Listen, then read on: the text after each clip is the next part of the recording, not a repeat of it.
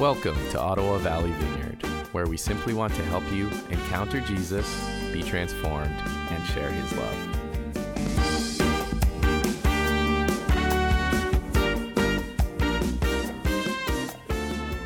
So here we are, we're just beginning a new series on what is called for thousands of years in the life of the Jewish community, the Shema, which is really just a very, very simple, basic prayer. That would be something that would be prayed by Jewish believers in the morning before they get their feet on the ground, and at night before they go to bed, and something that Jesus would have prayed. And the idea is that in looking at it, we can begin to sort of understand maybe what spiritual formation looked like from Jesus' perspective. So we're just going to sort of talk about that for a little while. I'll introduce the series here. First off, I'm going to show you a beautiful picture of dinner. Which looks fantastic. Anybody's hungry, the sermon will be under an hour and a half. I want you to know for sure. What we're looking at there is, it's a beautiful sort of community meal and my personal kryptonite. As a person, I love food, and there's absolutely nothing worse for me than being around a table that's full of, potlucks are absolutely the worst for me. It's like I can have all the passion to eat healthy and eat so healthy all week, and then home church kills me every single time. So I don't know, we're doing something wrong with that whole system, but there's this thing inside of me that would like to be able to eat better, would like to be able to do better with, that sort of very practical area of life. But the reality is that the very thing I hate, I do, and I actually sometimes end up here. So sometimes it's not just potluck, and sometimes it's not just the meals that we have together as community, which I think are legitimate, wonderful celebrations, but we have something inside of us as people that are wanting to do something that we're having struggles doing and wanting not to do things and being passionately stuck in doing them. For me, every single time when I come into Carleton Place, this is my vice, this is my area of sin. Those signs that we drive by with A&W on them, or McDonald's, and Lord help us, there better not ever be a Wendy's. This is a huge struggle for me, really. This is an area of sin wrestle for me. The very thing I hate, I am often tempted to do. Now I'm doing fairly well. Some of my forebears that I carry the genetics with were in the 400-pound range, so I'm doing all right, but I've got a ways to go. I'm not in a place of being as healthy as I'd like to be. So the things I don't want to do, I end up doing, and the things that I do want to do, sometimes I don't do.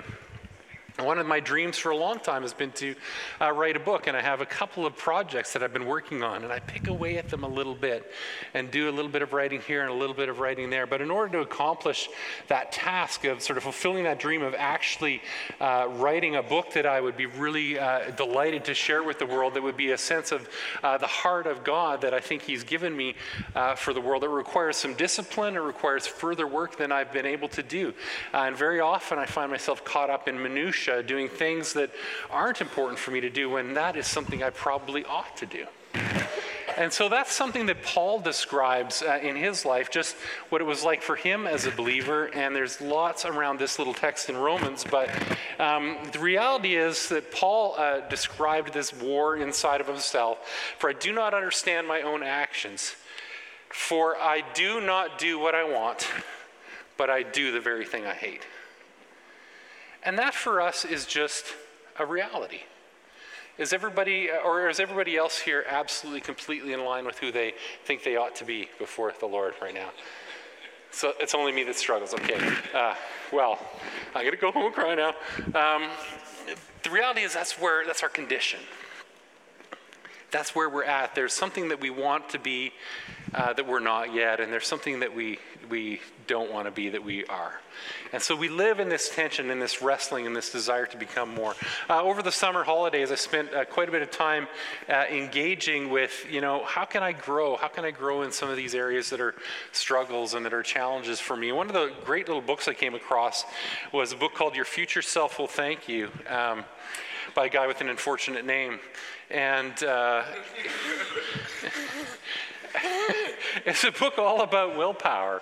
It's a book all about self-control and self-discipline. And one of the sort of things that he points to is that willpower is actually a finite resource. How many of you know that when you wake up in the morning, it is easier to resist eating a whole big whack of food that you shouldn't eat than it is by the end of the day when you're tired and you're coming home from your work and you're exhausted? Right? There's something like, and this is something that scientists have looked at, sociologists have looked at. Willpower is something that we have, but it's actually a finite resource. So they did studies on college students, because who else do you do studies on but college students, because they're so much fun and available. And what they did was they took a bunch of college students and they took them into a room, and they put a whole whack of donuts in each of the rooms. And one group of college students, they brought them into the room and said, you can't eat those donuts.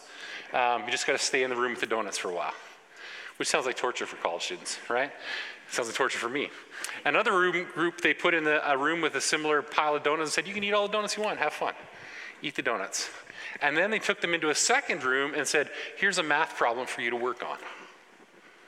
And it was actually an impossible math problem. It was one that actually couldn't be done.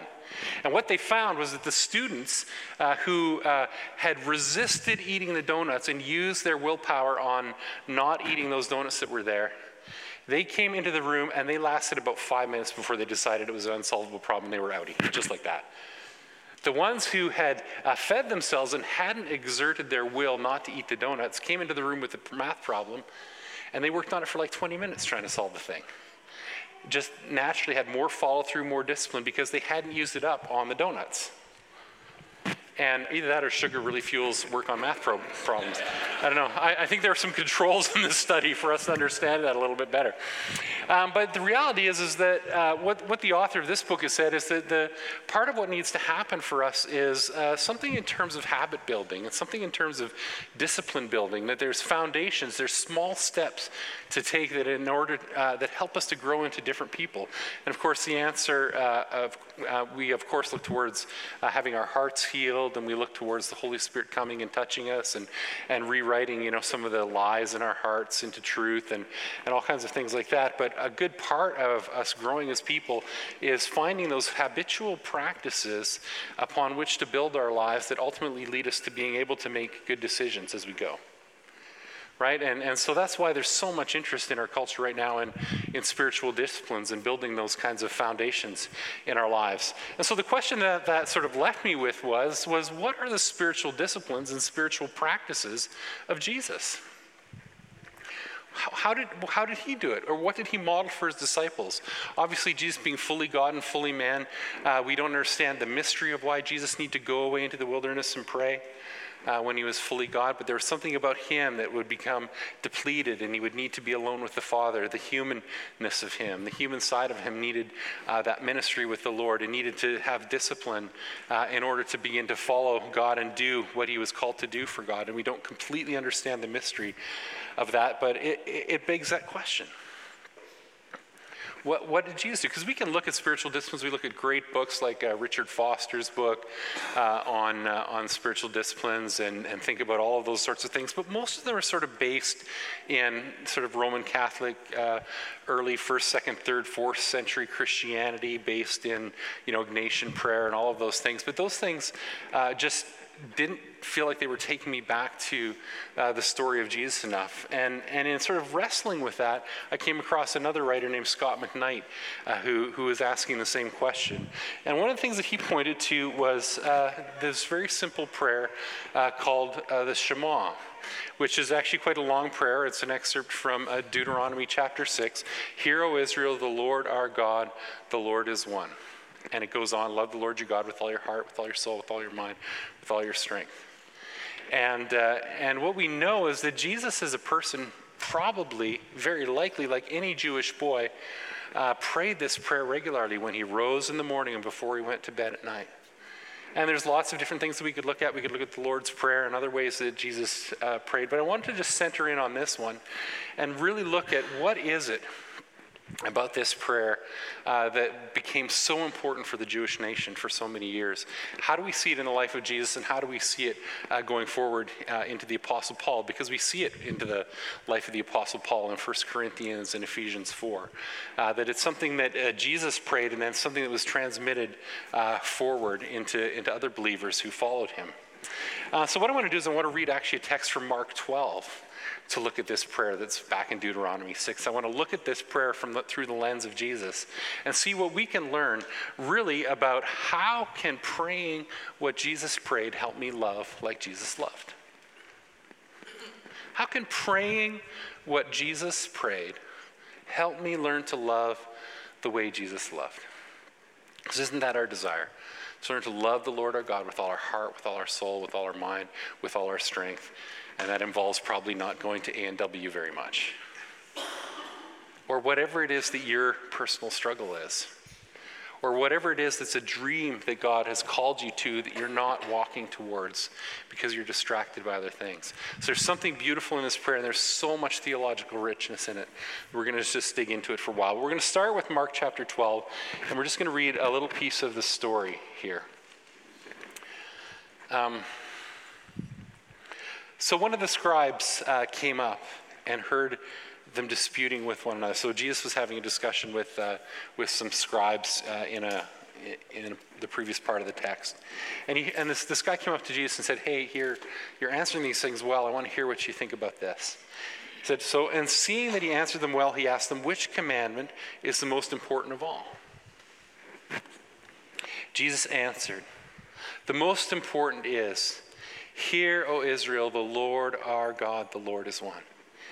And you shall love the Lord your God with all your heart, with all your soul, with all your mind, and with all your strength. The second is this, you shall love your neighbor as yourself. There is no other commandment greater than these.' And the scribe said to him, 'You are right, teacher. You have truly said that he is one, and there is no other beside him.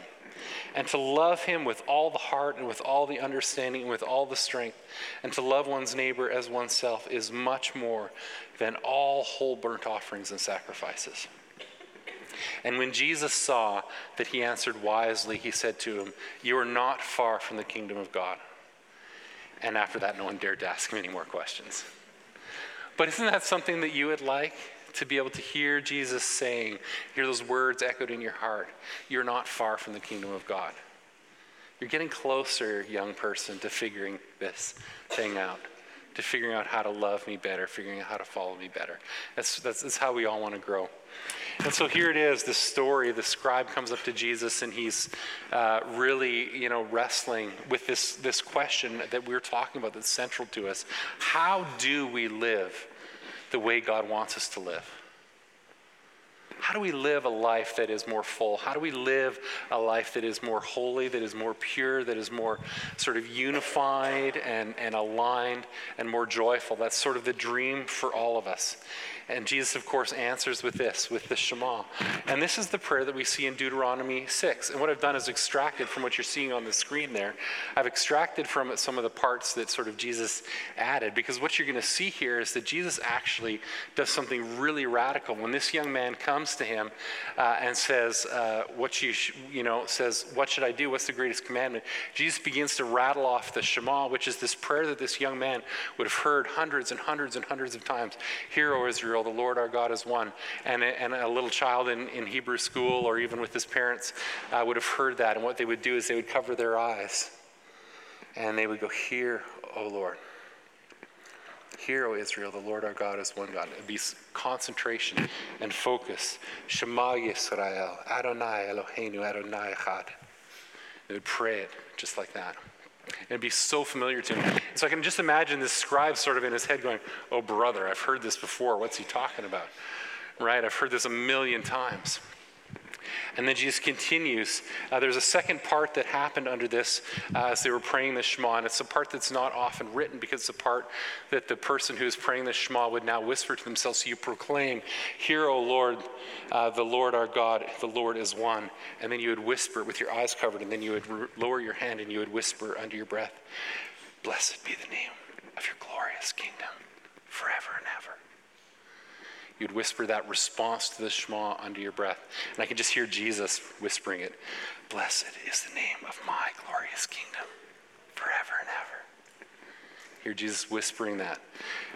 So we don't see that in the text, but it's something that always went with the Shema, and it goes on. "And you shall love the Lord your God with all your heart, with all your soul." And what Jesus adds here, what we see added in the book of Mark is, "and all your mind and all your strength." That four-part formulation for the Shema, love the Lord with all your heart, your soul, your mind, and your strength. That mind part wasn't in the Hebrew text in Deuteronomy, but it's actually something that was added later on in probably the 2nd or 3rd century BC when the Old Testament was translated into Greek for the Greek-speaking people, so that they could understand what the makeup of what humanity was meant to be. The Greeks couldn't understand what a human could be without a clear understanding of intellect being a part of it, whereas Hebrew, intellect and heart are something that are woven together. But Greeks couldn't understand that unless they're separated, and so Jesus really honors the Greek culture and points toward the future inclusion of Greek-speaking people in the church, of Gentiles in the church, and puts this here in Mark. And Mark, of course, who's writing to Greek people, is sure to include this. And so this together, adding this part at the very end, you shall love your neighbor as yourself, is what Scott McKnight calls the Jesus Creed. And again, this is a radical amendment to this ancient prayer. Hear, O Israel, the Lord our God is one. Love the Lord your God with all your heart and soul and mind and strength. And then Jesus just slips this in. He does a little bit more editing, and love your neighbor as yourself, which is a radical addition by Jesus. This text in Leviticus 19:18 has never appeared in any literature prior to Jesus speaking. It has appeared immediately after and with love the Lord your God with all your heart and soul and mind and strength. Jesus adds this, hold on, let's do the vertical and let's do the horizontal too. And we see that in Jesus' ministry and his life, his passion, incredible passion to see us loving God and loving people and doing those things together. And Jesus puts these together as the two greatest commandments. And if you look through at the book of Genesis and you look at Exodus, Leviticus, Numbers, and all the laws that are written there, you could just put vertical and horizontal, a V and an H beside every one, because some of them lead us to care for one another and some of us point us towards Almighty. And so there's this incredible thing. And so that's what our series is going to be like over the next 5 weeks. We're going to actually take this apart piece by piece. This first week, what we're going to do is we're going to look, Hear, O Israel, the Lord our God is one, and see this. I'm going to help us understand how this is absolutely a foundation of belonging and security and connectedness with God and an understanding of who he is, the theological foundation upon which all of the ways that we love are ultimately built. We're going to talk about what we need to know to be people who love God and love others based on this theological foundation. And then over the next 4 weeks, what we're going to look at is, what does it mean to be a person who is full of heart love? What does it mean to love God with my emotions? Some of us are strong with that. Some of us are good with that. To love God with our affections. Some of us are raise your hands in worship, and I'm absolutely all over it. Emotionally intelligent people who love to love God that way. And that's a strength for some of us, but an area where some of us need to grow. Love the Lord with all your soul. What that really speaks to there is love God with your guts. Love God with your personality. Love God with the makeup that you have. If you're an Enneagram 8 like I am, what does it mean to love God as an Enneagram 8 and to care for people in that way, or a Disc D, or whatever your personality type is? What does it mean to love God out of who you are, out of your guts, out of your instincts, and learn to allow those instincts to be transformed? Because Jesus is always calling us to have our instincts transformed, right? To become more and more like him. What does it mean to love God intellectually? What does it mean to love him with your mind? Maybe some of you are like, oh man, this sermon itself is like, oh, too many words. Like, give me a break. This is like sitting in a lecture. I'm so bored. Oh. Right? And I'm like saying, the Bible says you have to listen to me. Right? We have to learn to love the Lord with our intellect, with our minds, what it is to engage and to think and to process and to read. And then what it is to love the Lord with all your strength. And what really means, what does it mean for you to love the Lord with your body? What does it mean for you to love him with your effort, with the part of you that takes the will and intentions of your heart and transmits that to the world around you? What is it? We're going to talk even a little bit about fitness. We're going to talk, which I'm the last person who's qualified. We should get somebody else in for that. But to talk about what it means to love God in tangible, physical ways. Because to be whole people, we have to love him with all of this, right? We don't get to just say I'm a heart person and I'm not going to read a book, not going to read the Bible. We don't get to say, man, I just love to read the scriptures and understand it, but not to try to engage our hearts. We're meant to be whole and complete people that love him with everything that we are. And we all recognize struggle and challenge and strength and emphases in that, but there's ways to go and ways to grow. And so that's what we're going to be talking about over the next 5 weeks. What does the Bible mean by heart? What does it mean by soul? What does it mean by mind? What does it mean by strength? And how do we take heart, soul, mind, strength and learn to love God and learn to love our neighbors with that? So we're going to be just unpacking the reality of doing life together. But what I want to do first now is provide for us just that theological foundation upon which all of that love is based. And we're just going to pick apart word by word this first phrase. Hear, O Israel, the Lord our God, the Lord is one. Shema Yisrael, Adonai, Eloheinu, Adonai Echad. I'm just saying that so I sound super spiritual, because Scott McKnight did that, and I thought that was a good idea to be at least as spiritual as Scott McKnight. So, just a little preacher competitiveness there. But the Shema, that part, listen, and actually if you have time, just search the word Shema on Bible Project, because there's just a brilliant little Bible Project thing on that, unpacking the meaning of the word. But just one of the beautiful things to point out about it is in Hebrew, that word Shema really means listen and obey. How many of you wish your kids knew Shema? Right? Right, come on. So if they have heard you, they're going to do what they have heard. Right? That's like my children are like that completely, all the time. But isn't that a longing? Like, don't we want to have that? And don't we kind of want to be that? Don't we want to close the gap between our ability to hear what God is saying and to execute what he's calling us to? Without so much, like you and I know, like if we pray and sit and analyze what goes in between us feeling like there's something we're called to do and us actually doing it, there's a pretty long journey between point A and point B. It's like, I don't want to. That's not going to feel good. That's going to cost too much. Right? We've got a whole list of things between hearing and obeying. But in the Hebrew, like there's actually not two separate words for hear and obey. Like hear the Lord. That means obey the Lord. There's not a Hebrew word for obey. The Hebrew word for obey is hear. If you've heard it, you're doing it. Now, we should all learn to raise our children this way because they love it, right? It's a huge challenge. But don't you want that singleness of purpose? Don't you want that singleness of passion to be hearing the voice of the Lord and just to be instinctively and naturally walking out what he's called us to do? So we want to be people for whom hearing is obeying. Isn't that who we want to be? That's who I want to be more and more and more.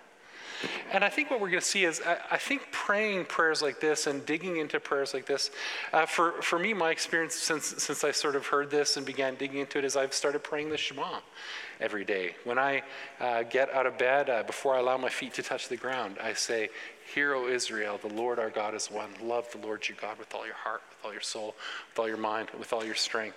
And when I do that, somehow it's easier to get my Crocs on, because I'm super fashionable, and walk down the hall and pick up my Bible instead of my cell phone. Because I've started that moment with a moment of prayer. I've started that moment with a declaration that I want to be a person who obeys. And I'm finding it easier. Back to the book that we talked about, Your Future Self Will Thank You. Building that small discipline in my life is actually, I think, making other disciplines easier as I go. I think it builds on it. And I don't know, we're going to see what the trajectory of this looks like over time. But I think, and pray that as I really try to pray this in my heart, not religiously, I think I can grow as a person. I think it's a part of growing. It's part of what Jesus modeled for his disciples. So the second phrase here, or the second word here is, O Israel. And I think that's just the reason that really stuck in Deuteronomy. The writer of Deuteronomy could have written that, Hear, O children of Abraham. Hear, O sons of Isaac. But he didn't. He chose Israel. And who's Israel? Israel is Jacob. Jacob is the wrestling one. Jacob is the one who, I don't know if you know the story, like from Genesis chapter 33. Jacob got up and he took his 2 wives and his 2 maidservants, 11 sons. We won't be talking about the 2 wives and all that stuff. He crossed the ford of Jabbok, and after he'd sent them across the stream, he sent over all his possessions and he was left alone. And a man wrestled with him until daybreak. And when the man saw that he could not overpower him, he touched the socket of Jacob's hip. So his hip was wrenched, and he wrestled with the man. Just going forward to verse 28. Then the man said, your name will no longer be Jacob, but Israel, because you have wrestled with God and men and have overcome. And Jacob says, please tell me your name. Please tell me your name. And he says, why do you ask me my name? He's saying, I'm God. That's who you're wrestling with. Like it's implied here. Get it, dummy. And then he blessed him there. And so for us, I think it's intentional that when we go into prayer and we go into this life, that we recognize that we are God's beloved wrestling ones. We are God's beloved wrestling ones, his beloved struggling ones. We struggle through to a place of being blessed by God. If we're honest, even prayer itself is a struggle. And I think in the very name that we're given as we speak to ourselves, because that's what we're doing. Hear, O Israel. Hear, O Aaron. Hear anybody who's listening to Aaron. You're a wrestling one. Aaron, you're a wrestling one. God knows it, Aaron, but you're blessed, Aaron. You're blessed. He loves you coming through the wrestle to a place of hell. You can put your name in there. He loves you through to a place of blessing. So hear, O Israel. Hear, O Israel. We come through honest wrestling to a place of being accepted and being blessed. Right? That's how we get there. Honestly acknowledging where we're at and coming through to a place ultimately of health. The next word that I want to talk about in here is the Lord, Yahweh, Adonai. And these are just proper nouns for God. And I just think it's worth acknowledging, like, just the wordiness of this. Hear, O Israel, the Lord our God, the Lord is one. Like, did you really need the Lord in there twice and God in there once? Like, it seems kind of repetitive. What's he doing? What's being emphasized there? And anytime you see something emphasized in the Hebrew, in Hebrew poetry and Hebrew writing, it's really important to pay attention to it. I think what God wants us to know by praying this prayer in this way is that God is a personal God. God is a personal God. He is not an ethereal force. He is not some kind of distant thing. He is not something that is far away. He is a person with whom you can relate, a person who longs to be near you and longs to be close to you, that you can have a personal relationship with him. He has likes and dislikes and preferences and passion about you and about who you are. And he can be identified. And we see, looking forward to 1 Corinthians and Ephesians 4, is that Paul is further modifying the Shema in those texts, and he's tying it to Jesus. He's saying, here, Jesus is one. Jesus and the Father are one. So you are able to have a personal relationship with Jesus. It's not just getting to know God and feeling good feelings about this guy who's way the heck out there. He is near you and wants to know you and wants to be known by you. And when we read the story of Jesus, we know the character and the heart of God, and we know that person that we're meant to follow. He's a person. And then we look at this other word that seems like it should just be the same as the Lord our God. It just seems like repetition. But this is Adonai in the New Testament text and Yahweh in the Old Testament text. That's the name. But this is Elohim. Apologies. This is Elohim, which means exceedingly great. And actually, in a lot of interpretations, it's just interpreted exceedingly. God is just exceedingly. And I'm stuck. I don't know what else to say. He's just exceedingly everything. He's just more. He's just too much.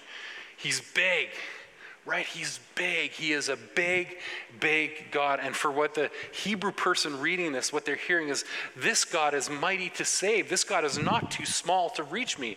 This God is not too small to reach out his hand and touch me and lay hold of my life and make a difference and deliver me. This is the great and mighty God who delivered the people of Israel when they were crossing the Red Sea and parted the waters for them and drew them across into safety and took them to the promised land. He is a great and mighty and powerful God, and he can reach you. He can reach you in your addictions. He can reach you in your pain. He can reach you in your grief. He can reach you in your hurt. He can reach you. He is not too small to save you. He is not too small to reach you. He is mighty. And not only is he big enough to reach you, but he holds this whole thing in the palm of his hands. He is not some wimpy little God. That's what they're saying here. He is not some wimpy little God. He's not some small God. He's worthy of your time, worthy of your attention. He can reach you. He can care for you. And I saved this one little word in the middle. I saved it for last intentionally. Hear, O Israel, the Lord our God. Or sorry, we're on one. I'm sorry, I jumped ahead. So hear, O Israel, the Lord our God is one. He is all together. He is whole. He is singular. He is all at once. This is an important declaration for the Jewish people and an important declaration for us. He is not many gods. He is not a whole pile of idols. He is not fractured. He is not broken. He is not confused. He is not wrestling with his identity. He is one God. And think of the joy and freedom that come to us as we realize that we can worship him as God, one and only, and lay aside our idols. How many of you know that we are just chasing idols all the time? We're chasing idols all the time. But he is one God, and we declare this to ourselves, and we declare this to one another. We're calling ourselves back to the center. We're calling ourselves back to the worship of one God. And you might be here from any number of different places. You might be here having tried out Buddhism and Hinduism and tried out Islam and tried out all kinds of other different things. Or you might be a person who's here and saying, hey, it doesn't matter. You can worship any God you want to worship. They're all the same. But God calls us to this singular understanding, to this singular person, Yahweh, Adonai, and says, I am one. You don't need to be confused about me. I've revealed myself to you in Jesus. And you can follow me, and you can live life with the singularity and with clarity of purpose and clarity of a sense of who you're following and what you're after. He demands our full attention. And in truth, we would be happier without our idols anyway. Right? We'd be happier without our idols anyway. Right? These things that we're chasing don't ultimately provide us long-term joy. They just don't. They don't provide us long-term joy. Joy is found in following him with passion.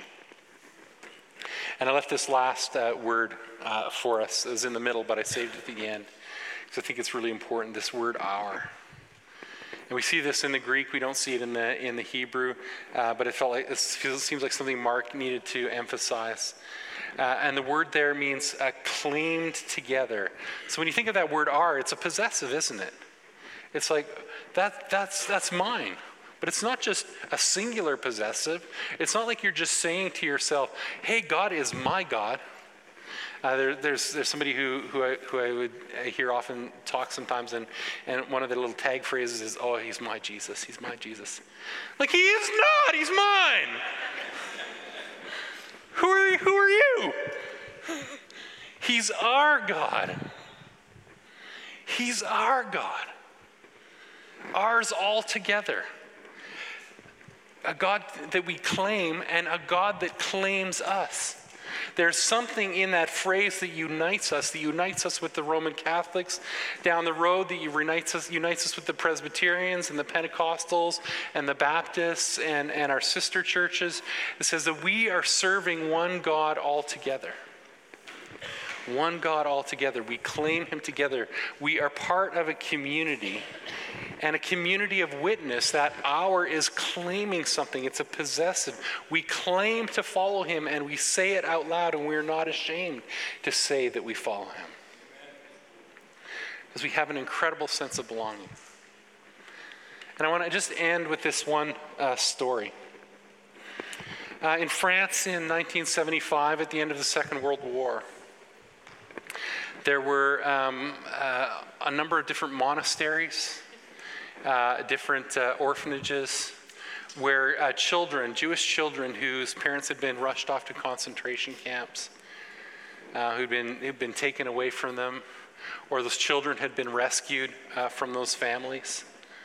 And they'd been taken away into these Christian monasteries that the German soldiers would sort of keep their distance from. And there were all these Jewish children hiding out in there. And some of these kids came into these orphanages, these monasteries, early in the war, sometimes even before war was declared. And they'd been in there for a long time. And in 1945, when the war ended, rabbis from the U.S. and from different parts of the world came to the orphanages of Europe to claim and to find the Jewish children that had been hidden there. And there's this famous story of these rabbis that came into this one monastery in southern France.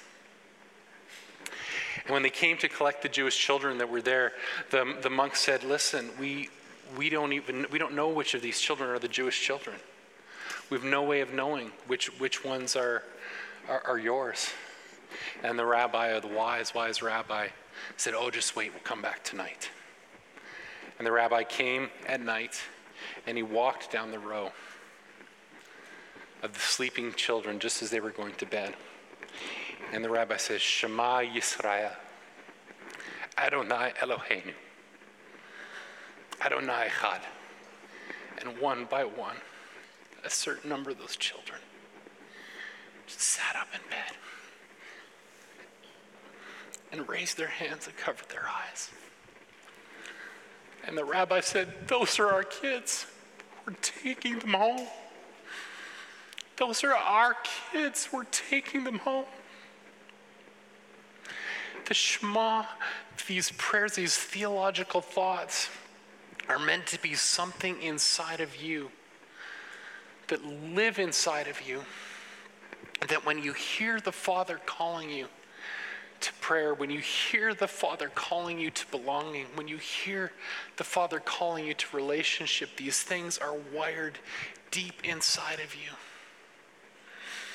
So when he, the great rabbi, comes wandering into our room where we're lost in our addictions, where we're lost chasing other religions, where we're lost chasing after so many things that aren't him, we hear the Father's voice saying what Jesus would say, or the voice of the shepherd saying, "Come, my little child. Come, my little child. Come and be with me. Come and belong."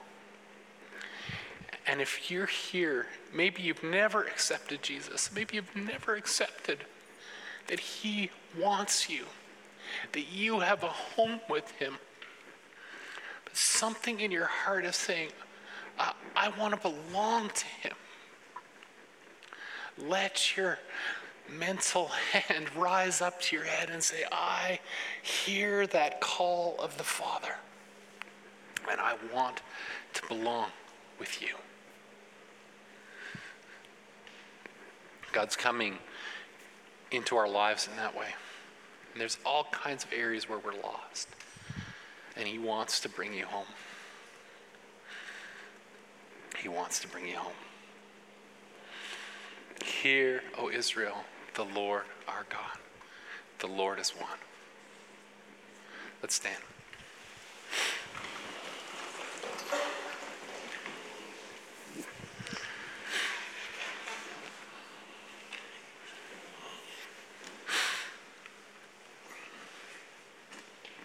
Father, I pray for every one of us who has something written in our hearts that knows that we belong to God, but we've been in captivity. We've been in the orphanage of lostness.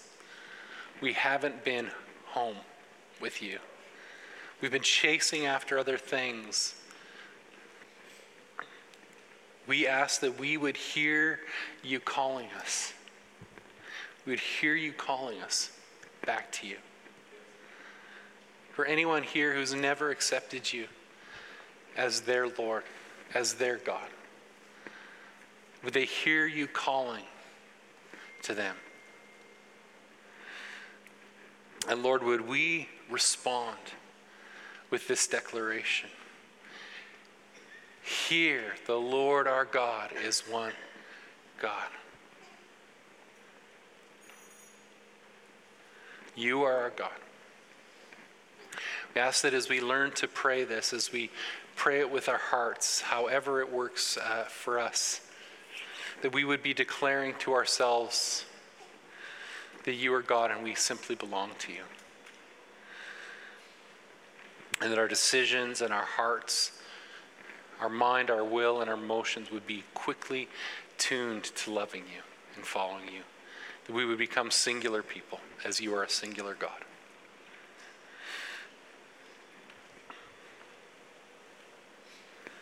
We love you, Jesus. Take our lives.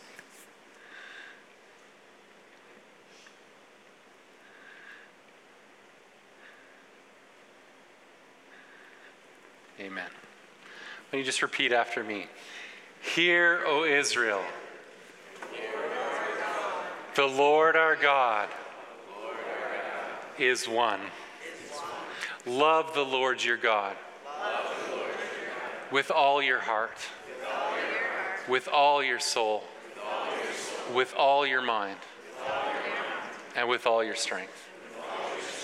And love your neighbor as yourself.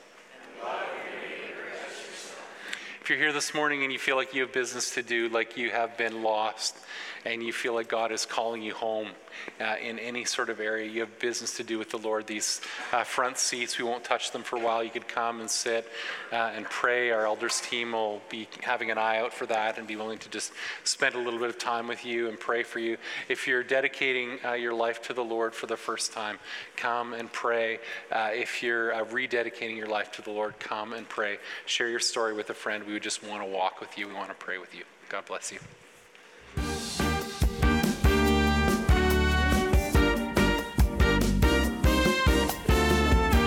Thanks for joining us. To connect to the ministries of Ottawa Valley Vineyard, visit ovv.ca.